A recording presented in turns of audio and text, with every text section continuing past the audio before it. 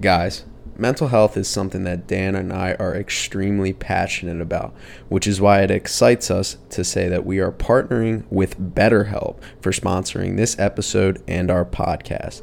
BetterHelp is the world's leading therapy service, and it's 100% online. With BetterHelp, you can tap into a network of over 30,000 licensed and experienced therapists who can help you with a wide range of issues. To get started, you just answer a few questions about your needs and preferences in therapy. That way, BetterHelp can match you with the right therapist from their network. Then you can talk to your therapist however you feel comfortable, whether it's via text, chat, phone, or video call. You can message your therapist at any time and schedule live sessions when it's convenient for you. If your therapist isn't the right fit for any reason, you can switch to a new therapist at no additional charge. With BetterHelp, you get the same professional and quality you expect from in-office therapy, but with a therapist who is custom-picked for you, more scheduling flexibility, and at a more affordable price. Get 10% off your first month at betterhelp.com/backsidegroundballs. That's BetterHelp, HELP.com/backsidegroundballs.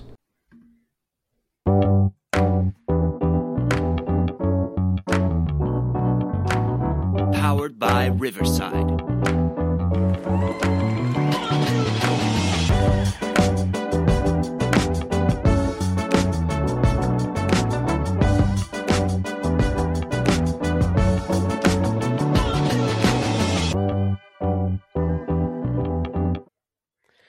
And welcome back to the Backside Ground Balls podcast. We're coming to you here a day late. I know.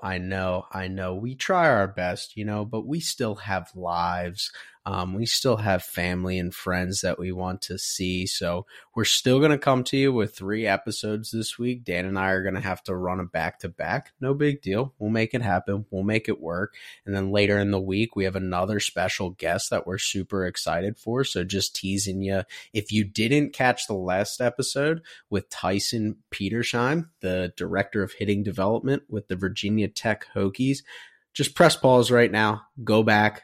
Click on episode 71.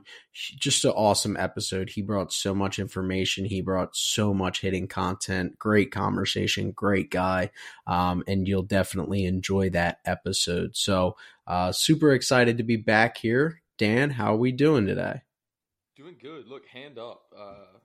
My family decided that the last 2 weekends back to back were going to be the weekends to come visit my wife and I. So I apologize. It's been my fault that we've been a little bit backed up on episodes, but I'm here and I am excited for this pod. As always, excited for this pod. Yeah, well, I'm excited for this one too. We got a little bit of some different stuff that we're going to talk about. We're obviously going to recap the series from the weekend. We're going to trip around the league. A lot of good series this past weekend. MLB was advertising it as the rivalry week, which it turned out to be a lot of pretty good series. And there were some tight ones there that ended. I think there was only one sweep across baseball, so that was pretty good there. We're going to dive in a little bit on the Wilson Contreras situation. So that's going to be fun. That's all I'm going to say. So make sure you stay tuned in for that. And then we're going to do a little buy or sell segment with some guys that have been off to either some shaky starts or some good starts. So we're going to kind of give our opinions on those. But obviously, like I said, weekend, a lot of good baseball this past weekend. Atlanta won a really good series, and it's just a shame that they ended up concluding it at 11 o'clock on a Sunday.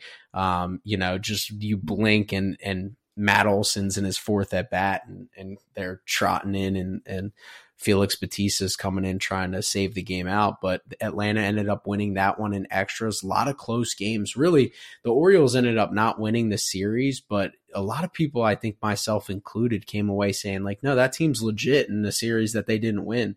They only took one of those games. The Blue Jays swept the Pirates. Dan's living high right now. The Pirates are coming back down to earth. Red Sox continue to play good baseball. They win the series against Philadelphia in Philly, and Bryce Harper's return to the bank since the World Series last year. The Guardians take the series against the division rival Twins. The Rays walked off the Yankees in the rubber match. That was a really good series, really good back and forth. Garrett Cole was pegged with a 6-0 lead, and that Rays offense, which continues to be dynamic, just battled back and made that thing a game that they ended up winning. The A's win the series against the Royals. The Rockies came to the East Coast and took the series against the Mets. The Cubs got right against the Marlins. The Giants took down the Brewers in a series. The Rangers continue to play good baseball, and they got a little bit of light at the end of the tunnel here with Corey Seager being less than a week from returning. They're thinking close to this weekend, so that'll be huge for that team. The D-backs obviously continue their good start to the season. The Mariners, the Seattle Mariners, who we talked about last week, had a huge series win against the struggling Houston Astros. Obviously, the Astros are our reigning champs. The White Sox continue to be kind of plucky and trend up a little bit with a series against the Reds. And last but not least, the Tigers continue the rough start of the season to the St. Louis Cardinals with a series win. So obviously, Dan, a lot of series to unpack there. What are your thoughts and what are some of the things that really stood out to you as we enter this new week? The White Sox, you're welcome. I feel like ever since we kind of called out their players and called out their leadership, obviously Lewis Robert, they've started to play a lot better baseball. It started with the big comeback in the ninth inning against the Rays last week, and they kind of continue to have a really good week. And this is what makes Major League Baseball so fun is like you blink and things can change like this, right? Like everybody loved the Pirates, other media sites were tweeting out every Pirates game. Everything they did, they were plucky. They've lost 6 in a row. The Red Sox, who everyone, including me and you, were kind of down on, and they didn't have a very good start to the season. They were just kind of blah. They ripped off yesterday. I think ended an 8-game win streak for them. Like they went 7-1 or 6-1 last week, and the Brewers have lost 6 in a row. Until yesterday, they had lost 6 in a row. I mean, so like you blink and in May, and like things can happen. The Phillies went 1 in from Sunday to Sunday, went 1-6, I think. So things are starting to move and shake. The one thing that stayed consistent from start to where we are has been the Rays, obviously, with another series win. I kind of have a hot take that I want your opinion on. Is the Rays-Yankees rivalry better the last like maybe 2-3 years than Yankees-Red Sox? I think so. I think the Yankees-Rays rivalry has been a lot more on what happens in the field.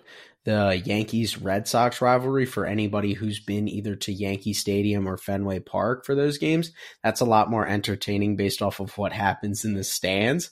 So I think there's like in terms of quality of the game, in terms of kind of the intensity, the going back and forth, all those stuff's definitely. I think that's 100% true that the Rays and Yankees have been better brand of baseball than the Yankees versus the Red Sox.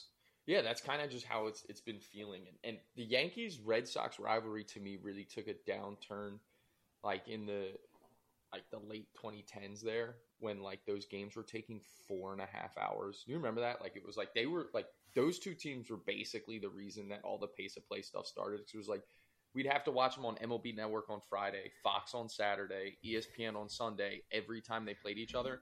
And every game was 4.5 hours long. It like almost became unbearable to watch. But yeah, you know why they were 4.5 hours long?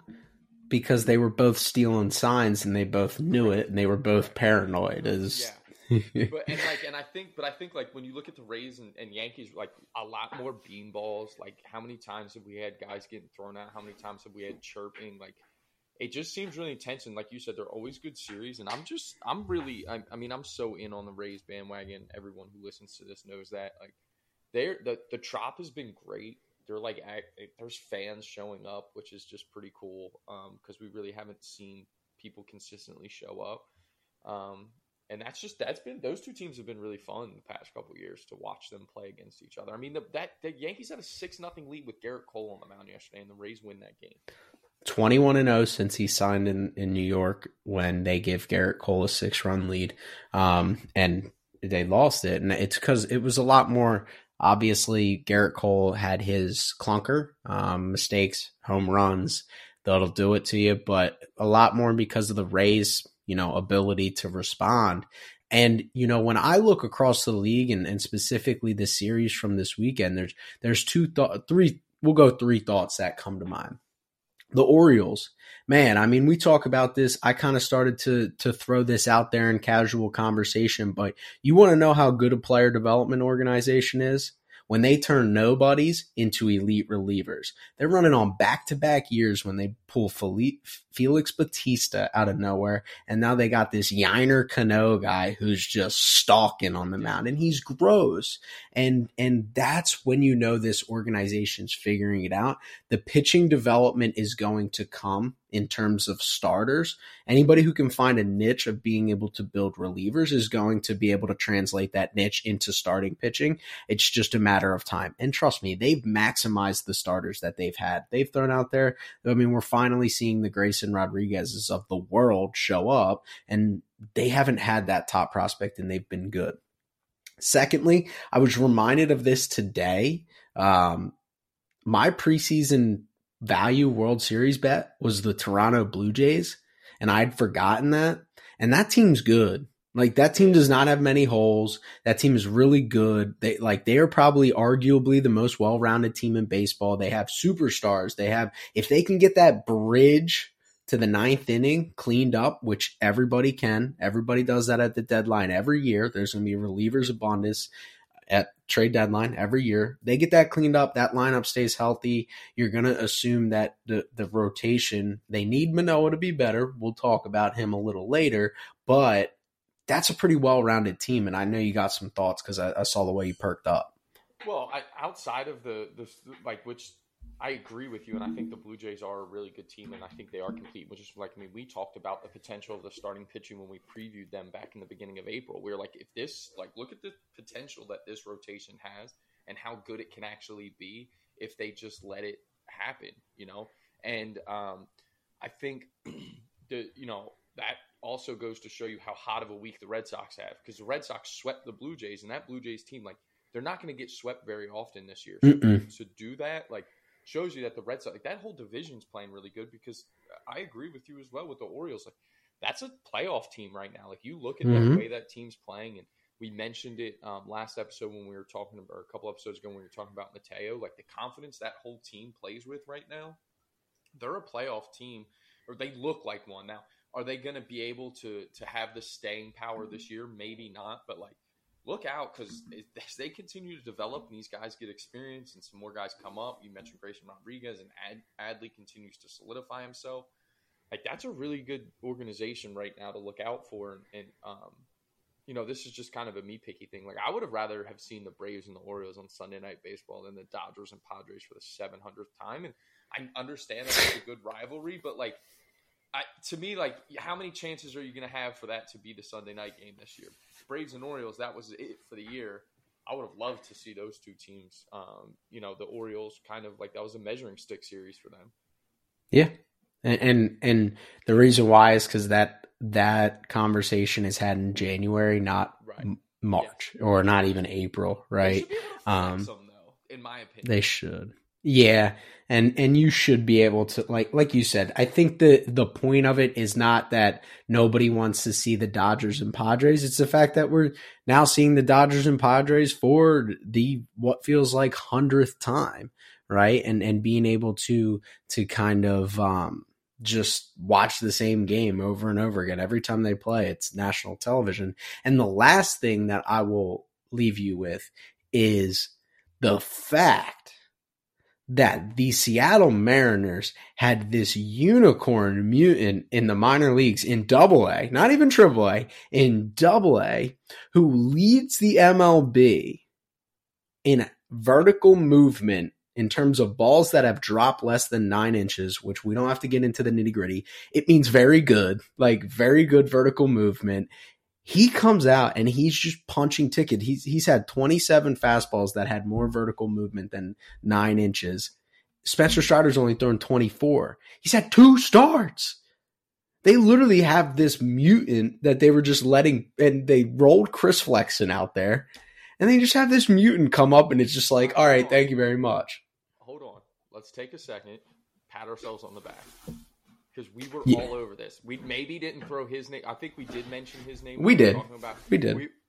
Like, Jerry DiPoto, Scott Service, Seattle Mariners fan base, you're welcome, because that was on us. Like, the fact that we sat here like, you can't keep running Chris Flexen. You want to fix this thing? Stop running Chris Flexen out there. Look at this guy. You think he's giving them a bolt? You pair him with the other. Like, how good does that rotation look now? Castillo and George Kirby's numbers, too, which, like, I mean, he deserves some love. George Kirby doesn't walk anybody.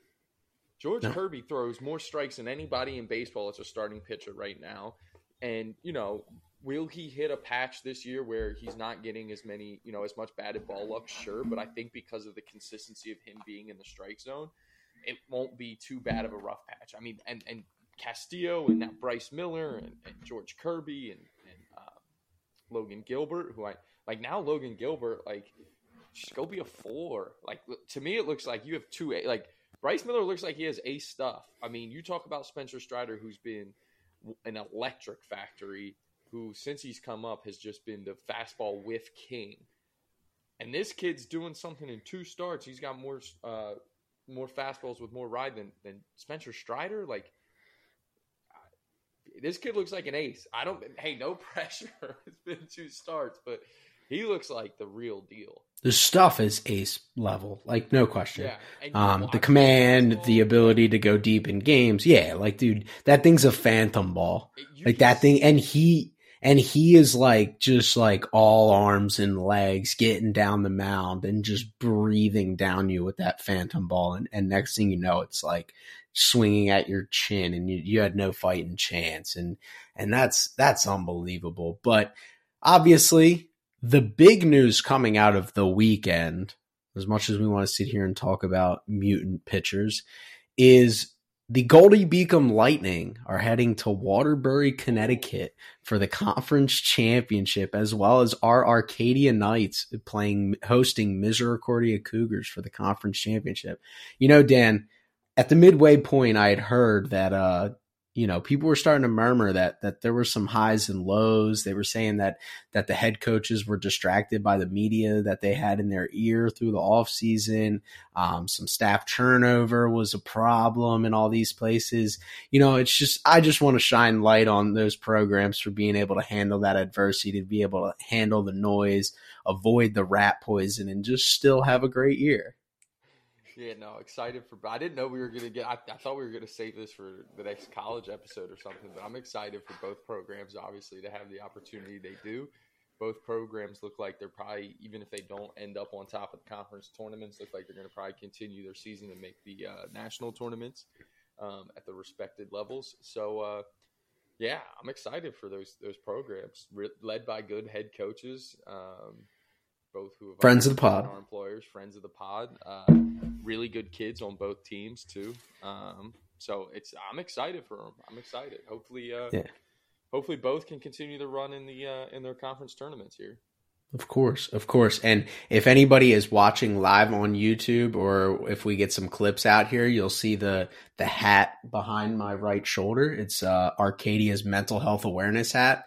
Which is a good time for us to mention our sponsors, BetterHelp. So, obviously, if anybody needs any therapy needs, BetterHelp's your service for that. The link will be in the information below, but we are a big proponent of mental health awareness. So we got the hat in the background, making sure we're supporting everybody who needs it. But in less important news, I mean, this might have hit the front page of somebody's newspaper, unlike Arcadia and Goldie Beacom. Wilson Contreras situation. So we come out of the weekend. Really, it was midway point through the weekend. Comes out that their 5-year, $80 million offseason signing of the St. Louis Cardinals to be the heir to Yadier Molina is no longer going to be catching. Where this comes from, no idea. I think that's one thing I want to preface before we get into it is we don't know all the information right? We don't know completely what went on behind closed doors. But this is not the first time that information has come out from behind closed doors of the St. Louis Cardinals as they struggle out to a season where they had high expectations, and people are wondering how that got out.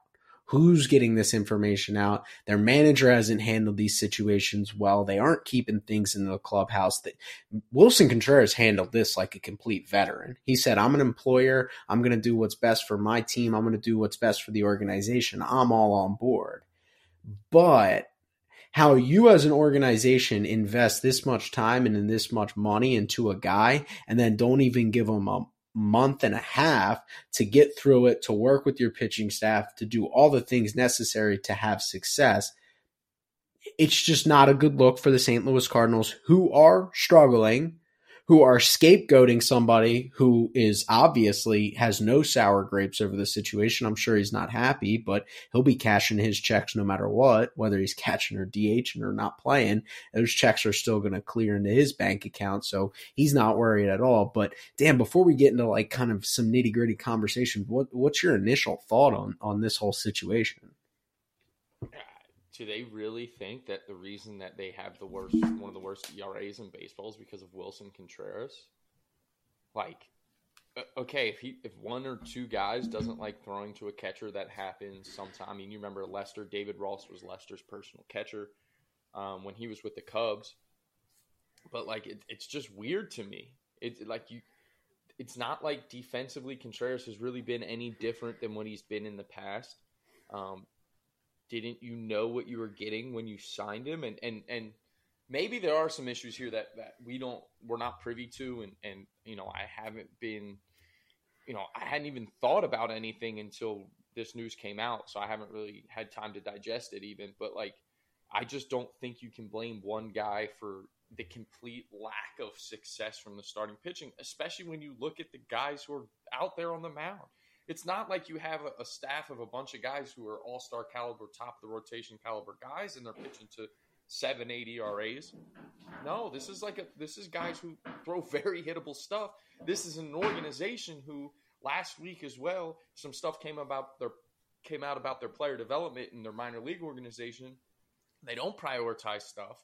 They don't prioritize velocity. And outside of their bullpen, you look at their major league roster, you kind of believe those things. You see it and you go, oh yeah, well, it makes sense that they have a bunch of guys like Miles Mikolas and Michaelis and Adam Wainwright who threw 88 miles an hour and they're just pitching to contact. Well, guess what? Like, have you seen today's baseball? That kind of stuff doesn't work. And it's interesting, and I just don't understand what Contreras has to do with that. That was kind of a bad answer because I know I went kind of off the cuff there. But I guess my question is if you do want to look at anything and say maybe there is an issue with Contreras, is this why the Cubs were so willing to let him walk? Because to me, I thought the Cubs let him walk because they didn't want to pay the stage they were in. That's not kind of, they didn't want to hand out the contract, but maybe there's something there if you want to connect those dots, but I don't know. Yeah, that was one thing that was pointed out this morning when I was listening to some talk stuff was David Ross was Willson Contreras' teammate. They let him just straight up walk out the door. David Ross is a catcher. He's played the position. He's worked with Willson Contreras. Is there a reason for that? I thought the situation was odd because the Cubs never traded him. So if they were really hell-bent on moving on, why wouldn't they trade him for a AA prospect who's a reliever? Like, just get rid of him. Just go to New York, go get out. So I'm not completely sold on that, but this will be, because I'm not going to make this about Willson and whatever Wilson's done, because exactly what you said, he's no different than the player he's been. He's always been this catcher. He's always been this caliber defender. He's not showing up and being anything different. He's just not Yadier Molina, which if you expected anybody to roll into that clubhouse and even be a fraction of what Yadi provided in terms of mentally for that pitching staff, you're just delusional to expect that. This is my problem.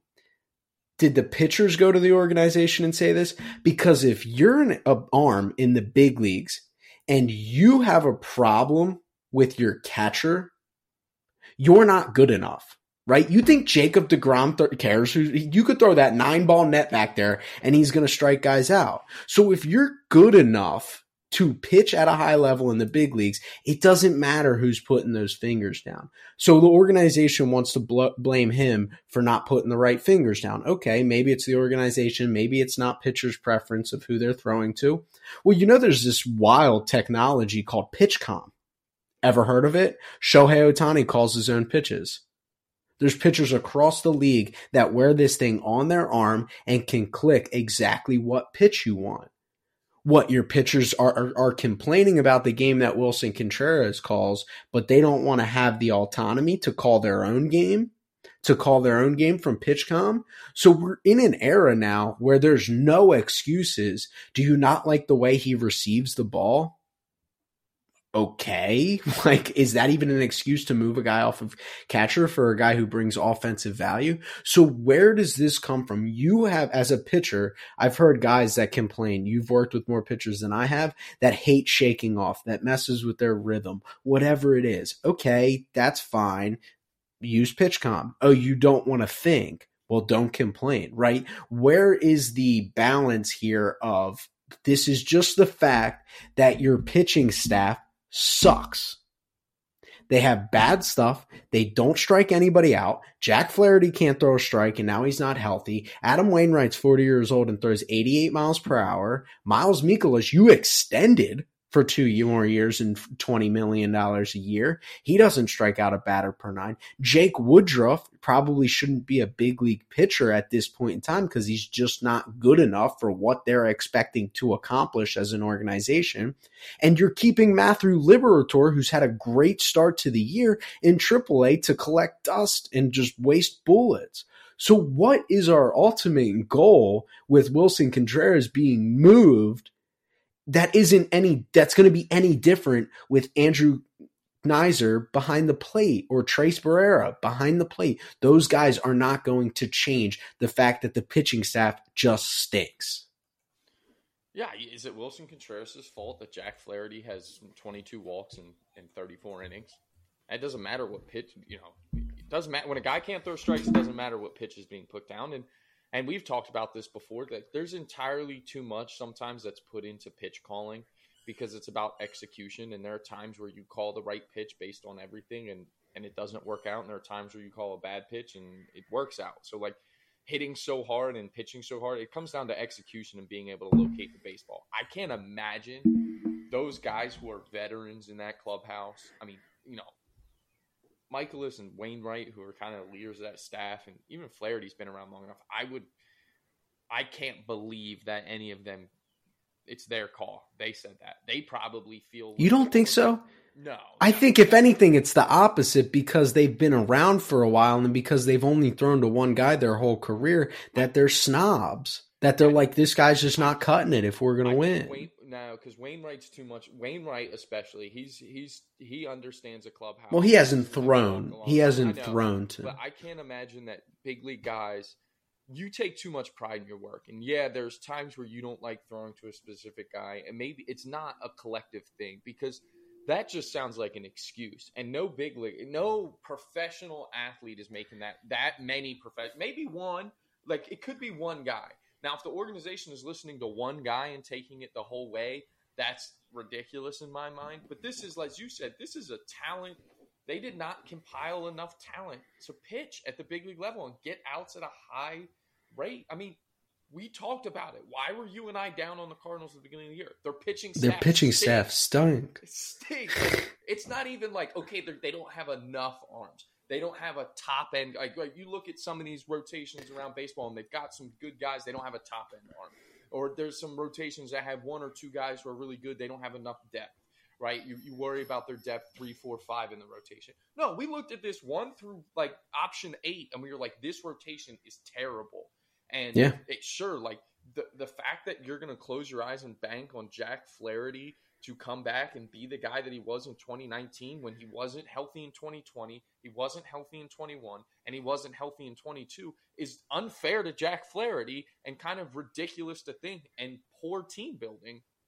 Then you want to add on top of that, you extend a guy like Miles Mikolas and two idiots in North Carolina who have a podcast can go look at his peripheral numbers and go, there's too much batted ball luck. He does not have good enough stuff to pitch at the level he's pitched at even in 2 years, let alone be the front of the rotation guy. Because look at the difference between a guy like Miles Mikolas and Sandy Alcantara. Alcantara doesn't strike out a lot of people either. Okay, that's why I'm using him as an example. Look at the difference in stuff. Go look at the stuff plus metrics. Go look at the fastball. Go look at the secondary offerings. None of that lines up to be, okay, there's a front of the rotation guy in Miami who doesn't strike people out and wins a Cy Young. Look at his stuff, and then you're going to point and you're going to say, Mikolas is our guy out here, and he's going to be that's going to be our front end guy. It didn't make any sense. So to then turn and say it's Contreras' fault, and again, like we've both mentioned here, Contreras, you knew what you were signing up for. He's not Yadier Molina. There will never be another Yadier Molina, right? And especially as Molina got towards the back end, Molina milked the most he could have out of these guys because he was so good at managing a pitching staff. And that's not even from a pitch calling standpoint. That's from a leadership and mental standpoint of being able to nurse guys through innings and through situations and get the most out of them. You knew that wasn't happening. Contreras wasn't going to magically turn into that. This was who Wilson Contreras was last year and the year before behind the plate as a catcher. It hasn't changed. Go look at the framing.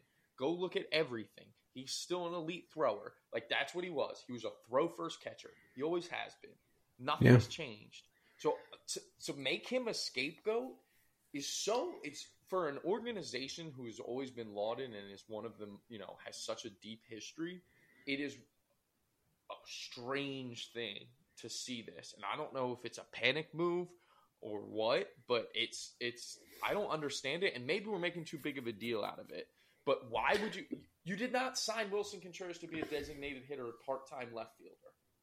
No, and you already have a billion left fielders who you can't get playing time for. But I'll go back to the point you made about it being nobody's making excuses as terms of a big professional athlete being a professional athlete. Moving him shows somebody is making an excuse. Somebody, whether it's Ali Marmol, Ali Mr. Complains a lot, whether it's the pitching coach, who to me, the pitching coach is just refraining. Let's peel back the layer there. Who's the pitching coach speaking for? The pitchers. So what's he hearing from the pitchers is they're probably complaining about Wilson. Pitching coach presents it to Ali Marmol. Ali Marmol presents it to management. Boom, you're out of the catching spot. It's an excuse right there. And I can guarantee you that we've been around enough athletes to know that there's always that group of excuse makers. Whether it's professional, like I get it. You're passionate about your craft, whatever you want to say. Somebody's making excuses here. And I have a hard time believing management's picking up the phone, calling Ali Marmol and telling him to make this move. I believe it's the other way around. I just don't think management, it's a sunk cost fallacy at that point. You're living and dying 36 days into your tenure. You're living and dying based off of the fact that you don't think this guy can catch for the next 5 years. And you just put $80 million into him. So have fun picking up the phone and calling whatever organization needs to add a catcher and giving it to him for nothing, and eating money on top of it. And I don't know the conversations that have gone on between Dusty Blake and Ali Marmol, but to me, this just screams like an organization, like a front office and Ali Marmol decision. I don't know why, and again, maybe it's just because I don't want to believe that there's an entire pitching staff or starting. I don't think it's the entire one. Well, even if it's it could be one or two, if it's one of them, and then Marmol and Blake are just depends on who that one is. Again, if it's Miles, let's say it's Miles Mikolas, and I don't want to accuse anyone, but let's take this somewhere else. Let's say we're in Miami, right? Miami has a few catchers on their roster. I think they were carrying 3 to start the year too. 5 second basemen, 3 catchers. Good. There's more good team building. But let's say Jesus Luzardo's complaining about one of the catchers back there, Blake Fortis. Can't you just play Stallings then every time his turn in the rotation comes? Couldn't you just send Stallings out there to catch that one pitcher who's disgruntled? and DH your starting catcher. Like, if one of the Cardinals starters is complaining, if it's one complaining about Contreras, run Kisner out there for his starts every time through the rotation and DH Contreras. You're right. That's why I think it's got to be more than one. Which to me is like, if that is what's actually happening, then that is pretty embarrassing and a black mark, a stain on the St. Louis Cardinals organization and the culture they have. Because if as a pitching staff you're struggling this bad and you point to a catcher instead of looking inward and saying, what can we do? And again, unfortunately for some of these pitchers, they're just not good enough. So, but that's my point. This is big picture. Like, this is what arrogance is. This is the problem with when people want to talk about what is the biggest complaint when it comes from anybody in the coaching world, in the player development world, is arrogance and ignorance to new ideas. What do you do when you approach somebody who is completely disagrees with everything you said and they are dug in that it cannot be right? I mean, you look at the Teacher Mans of the world, the Jeff Fries of the world. We don't need to get in those dark ages of Twitter, but all of those guys are so dug in that you could present them facts, but they're still going to deny and have to find an excuse, right? Ian Happ couldn't develop under Teacher Man because Ian Happ didn't do it right. So the Cardinals sit there and they're so dug in on this belief, obviously top down, that stuff doesn't matter. Pitch in the strike zone, pitch to contact, let your defense play. Well, it's got to be Wilson. What's the only thing that's changed? We don't have Yachty anymore. It's got to be Wilson. It can't be because our pitcher's stuff stinks. Below average stuff, every single guy. That can't be why. Oh, but our best relievers throw 102 with elite swing and miss stuff, but they're just outliers. What about these guys? Like, what about these guys? Like, they can pitch to contact. They can get soft contact enough to have success. That's what it has to be. And Wilson Contreras is now the scapegoat because they can't sit there and admit that maybe our pitching staff just sucks. Like, they just suck. And I think there's no way around it from saying it. Like, there is not a pitcher in that rotation that scares you. I mean, I remember that's why the Phillies won in the wild card series. We went into it was like, how do the Phillies win this game? Well, you have the pitching advantage by leaps and bounds. Yeah. Not even a question. Okay, yeah, Adam Wainwright's pitched in a playoff game. Okay, cute. He throws 88 with cut. And yeah, sure, he commands it. But Zach Wheeler can go punch 12 rolling out of bed on any given day. And that'll be the last thing we say about it, is that Wilson Contreras is the scapegoat for a pitching staff that is just not good. That's it. And wherever the excuse is coming from, excuses were made, and it's a bad look on an organization that has done things the right way for the longest time. Yeah, and I don't want to dive too deep, but now this is a handful of instances in the last couple of years that to me just keeps leading back to Ollie Marmol. And, you know, for an organization that's made the right not a fan. I'm going to put it out there. Not a fan. Me neither. But, like, at some point, like, it's got to be on Ollie Marmol. And I mean, some people don't like them, but they have two of the best leaders, I think, in baseball on their team that play every day. I'd love to know what their thoughts are on this. Well, you want to know what I saw. What Arenado and Goldschmidt think, because you want to know what I saw. People questioning Arenado and Goldschmidt's leadership because they were bad in Arizona and Colorado while they were there. So that's what Cardinals fans are thinking right now. It's not that the arrogant guy who has problems with umpires in spring training, who calls his players out in the media and doesn't talk to them like man to man, who has all these issues. Right.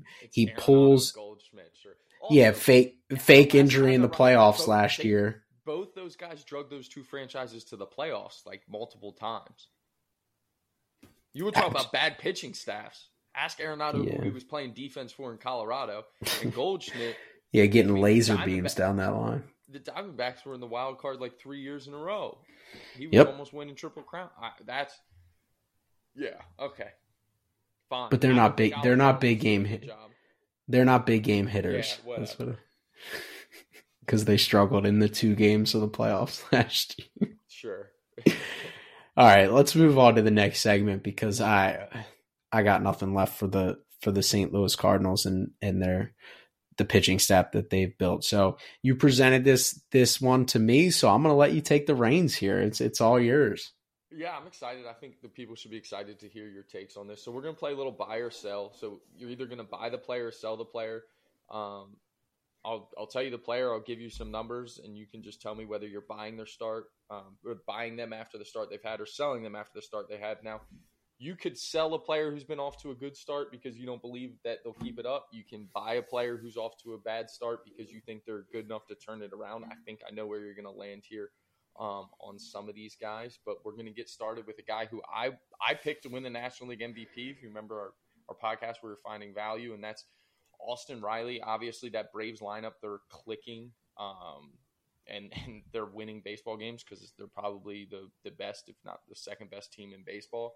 But Austin Riley's kind of gotten off to a surprising start. He's swinging, missing a ton, 22nd percentile in whiff percentage, 31st percentile in K percentage.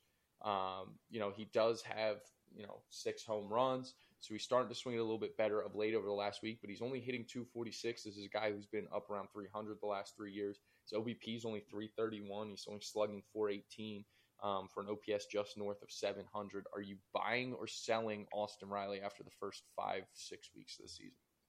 I'm buying and I'm going broke trying. Because if anything, this is a guy that he might not be the MVP. He might not win the MVP this year, and that's okay.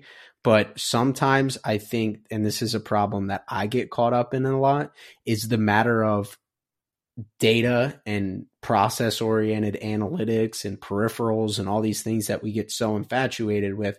But how much can whiff percentage, K percentage, average exit velocity, barrel percentage be tied to a hitter that's searching, that's trying to find it, getting out on his front side when he normally wouldn't do it? And then next thing you know, boom, he turns the switch and he's good to go because he's Austin Riley, because he's competed at an MVP level. We see this a lot more with guys that aren't the elite of the elite. Like Juan Soto's had bad batted ball luck. That's it. And he's still searching, but he's had bad batted ball luck.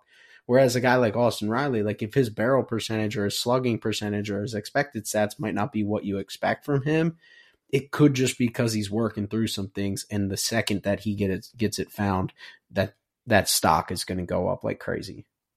7 barrels and 96 balls put in play makes me a little bit nervous on this one, but I'd still probably buy Austin Riley just because, there's certain track record. Right. There's certain guys in this league who have enough of a track record where you can buy in and everything else around it. It's not an age issue. It's not a too much pressure issue. He's in a lineup where he can afford to get off to a slow start and still turn it around and potentially carry them for a month at a time. So I'm with you on that one. Next guy is a guy who I've really kind of turned around on. He's now put it together for a year and 6 weeks. Jonah Heim of the Texas Rangers, he's off to another really good start. You look at his baseball savant page, there's a lot of red when it comes to barrel percentage, K percentage, whiff percentage, expected slug, average exit velocity. He's up there in the tops in baseball. He's another guy who's shown a lot more power than you would expect to, and those things kind of go hand in hand. He's another guy with 6 homers. He has 3 doubles, which would have been homers in probably about 60% of ballparks. Jonah Heim, buy or sell the start he's off to this year. So I'm going to sell, but with a caveat for the fact that I'm thinking of it more as a mutual fund, not a stock. So I'm hoping that the sell it tempers a little bit because I'm bought on the player, but in terms of what his value is right now, we're gonna push a little bit away. Catchers don't slash 300, 400, 500 unless you're named Buster Posey, right? Like that's the only catcher in our lifetime who's really consistently done that. So you factor that into the fact of so he's gonna have to come back to earth a little bit. You tell me he settles more in the 280, 350, 450 range. Sign me up every time. I want that guy catching for me, hits from both sides of the plate. He's a big cog to that lineup. He's obviously works pretty well with that pitching staff. He's a really good framer, everything that comes into it. But in terms of what we're looking at now and what we expect him to be, we're selling with the expectation that he's going to settle a little bit closer to that high end range, but not the peak that he's at right now. I like that answer as well. I like the way you're thinking about that too. I mean, to see a catcher slash 3, 4, 5 would be pretty impressive. And to your point, we haven't seen anybody really do it since Buster Posey. Next guy is Jason Hayward, 33-year-old now. Jason Hayward, who's bounced around quite a bit, but he's found himself in Los Angeles where weird things tend to happen. Now, slash line is only 238, 338, and 508 for an OPS of 846, but he's got 4 homers. And Trevor, if I were to tell you that he's 89th percentile in average exit velocity, 88th in max exit, 98th percentile in hard hit percentage, 81st in expected weighted on base, 80th in expected slug, 86th in walk percentage, 87th in chase rate, that's something surprising. I was really shocked when I saw the start that he's off to through the first 6 weeks. Buy or sell Jason Hayward.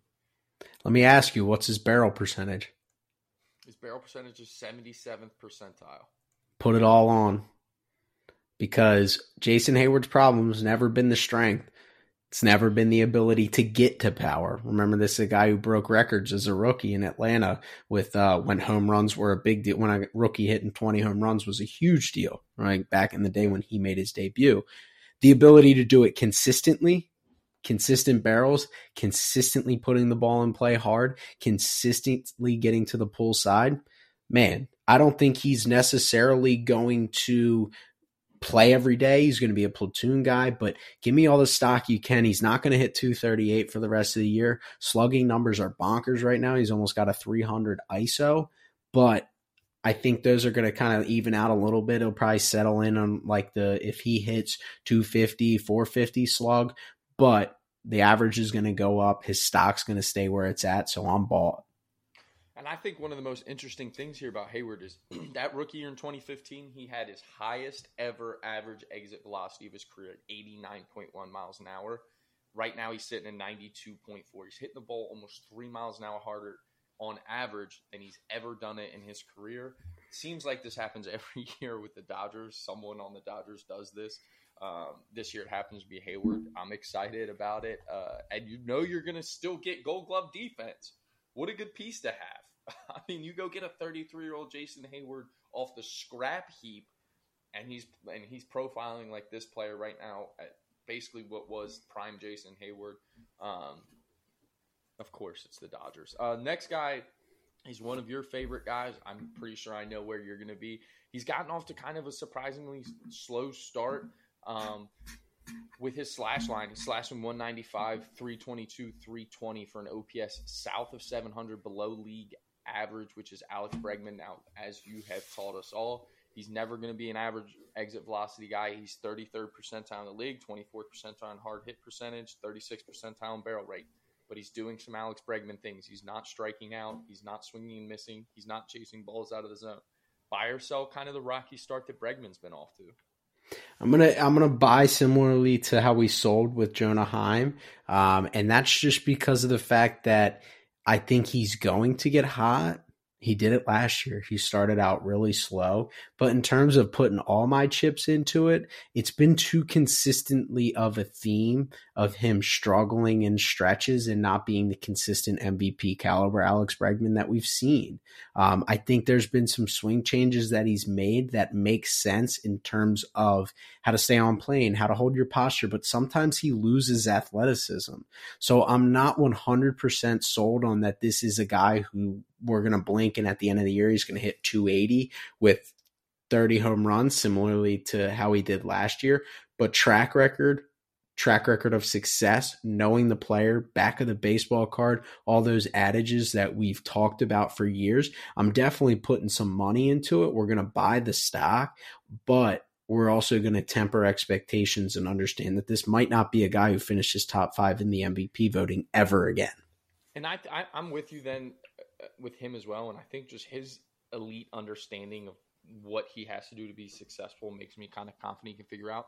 The only major concern I have with Bregman, one that I really think is real, is just his numbers against breaking pitches this year compared to just even a year like last year where his average is over 100 point lowers. He's not slugging it. He's in that when he is swinging and missing it, it has been on breaking stuff. So that concerns me a little bit because that's a guy who's not going to get force-fed fastballs because everyone knows he can be able to backspin them down the line. So if he doesn't kind of correct that, whatever that issue may be on the struggles he's having with breaking stuff, then maybe not. But I tend to think that, again, track record's too long.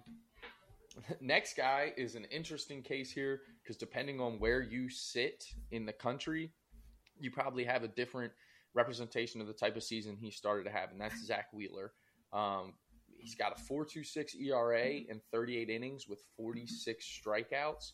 The 4.26 ERA is obviously much higher than you would expect from Zach Wheeler. The velocities have been down a little bit throughout the first couple starts. Now, his velocities early last year, I would like everyone to remember, were also down. But when you look at some of the peripherals with Wheeler, he's 94th percentile in average exit velocity.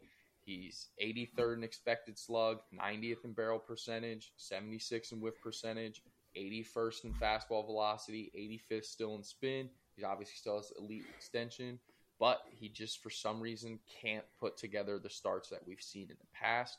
Are you buying or selling on Zach Wheeler after the first 6 weeks? Give it to me. All of it. All of it. You look at the things that are important to me when it comes to pitchers, and Zach Wheeler does this better than most, and it's really what's made him an ace caliber pitcher since he's came to Philadelphia.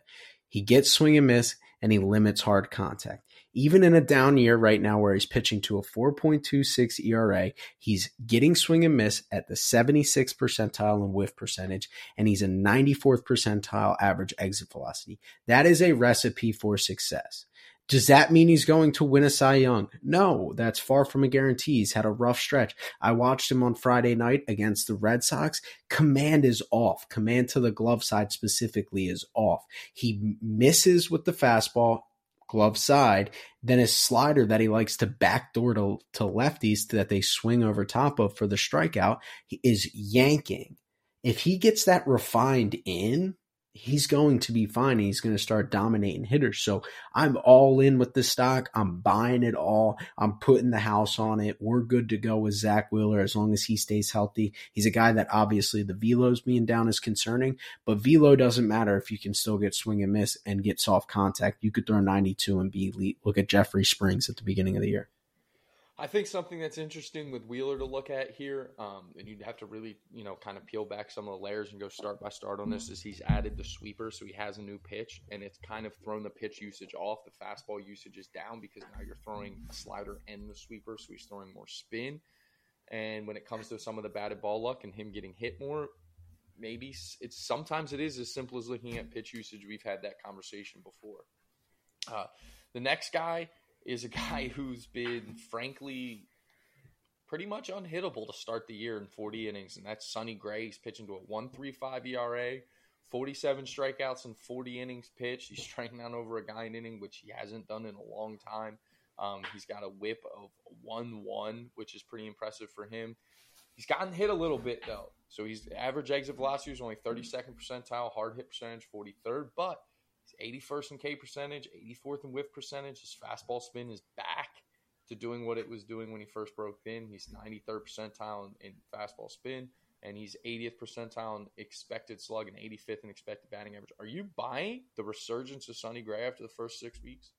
I'm buying the resurgence of Sonny Gray, but I'm not buying the stock in it. Similar to Jonah Heim, we're treating this like a mutual fund. We're gonna sell at this current point in time, but we're going to keep an eye on it, make sure that if it settles in somewhere where we're comfortable with, probably get back into it. The expected batting average right now, 197. So whether he's getting hit hard or not, it's getting beaten to the ground.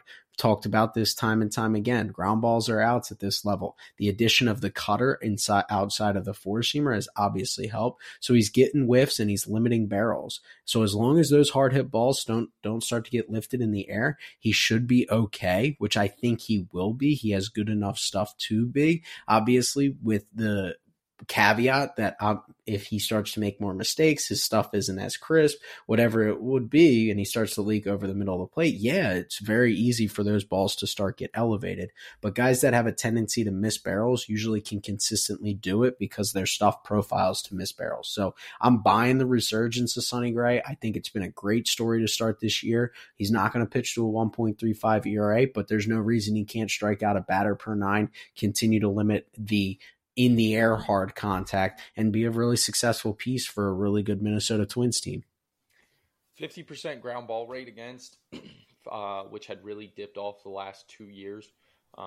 That's back. That's led a lot to the success. And then the the adjustment of the cutter, he had gone away from it for several years, brought the cutter back. It's definitely a different shape, and it's been refined, and I think that's really helped him as well to start.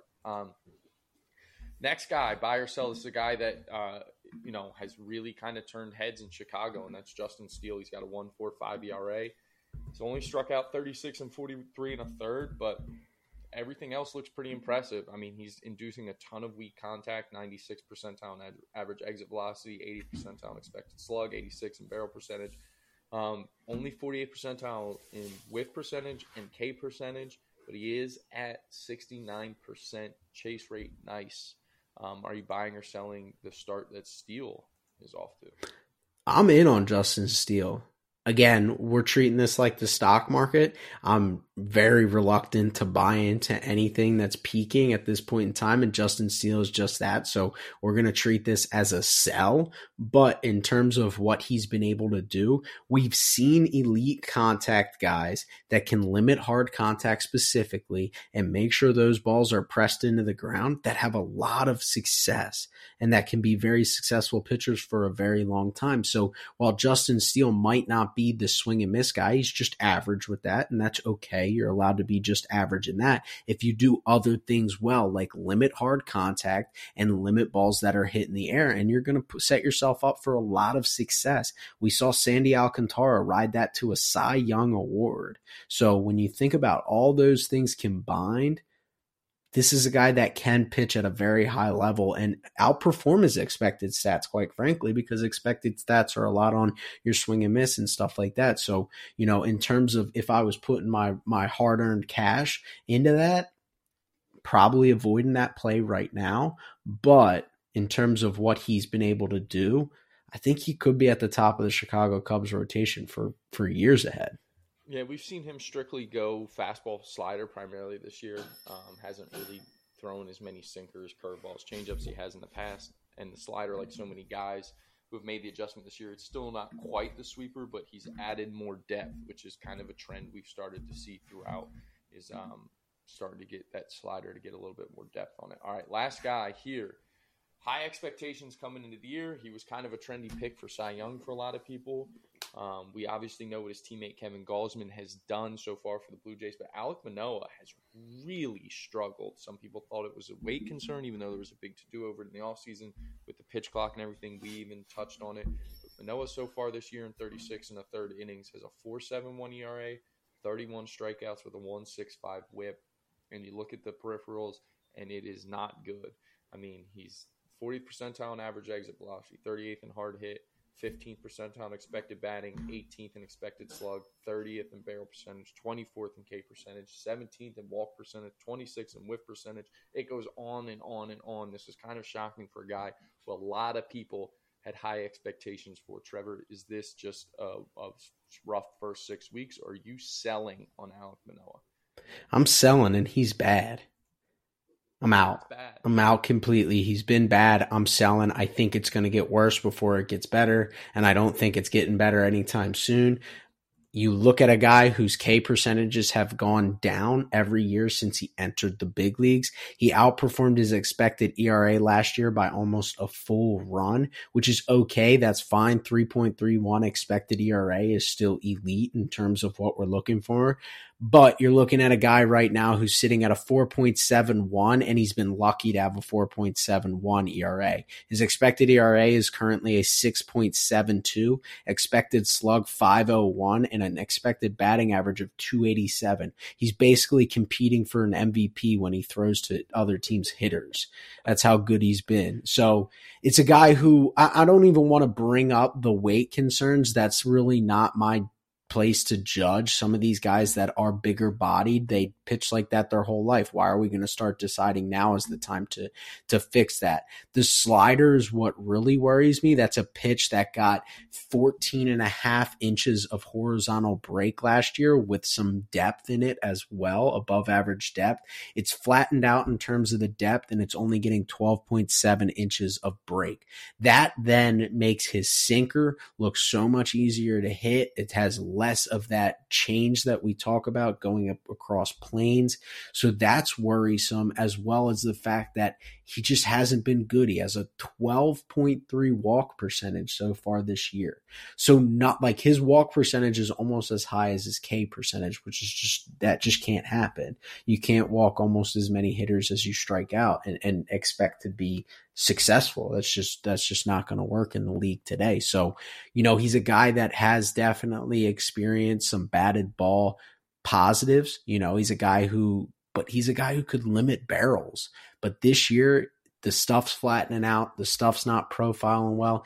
Is it a weight thing with the pitch clock? I don't know. He's listed at 6'6", 285. He should have his hand in the dirt playing guard for the Buccaneers at this point. My goodness. But at the same time, he's a guy that, he's shown success. He has a track record. But, I think it's easy to kick him when he's down because he is a confident guy. He has a lot of bravado to him. So it's easy to jump on him and automatically say that he's dead in the water. I don't think he's dead in the water for his career, but this is going to be a hard thing to fix over the course of 162.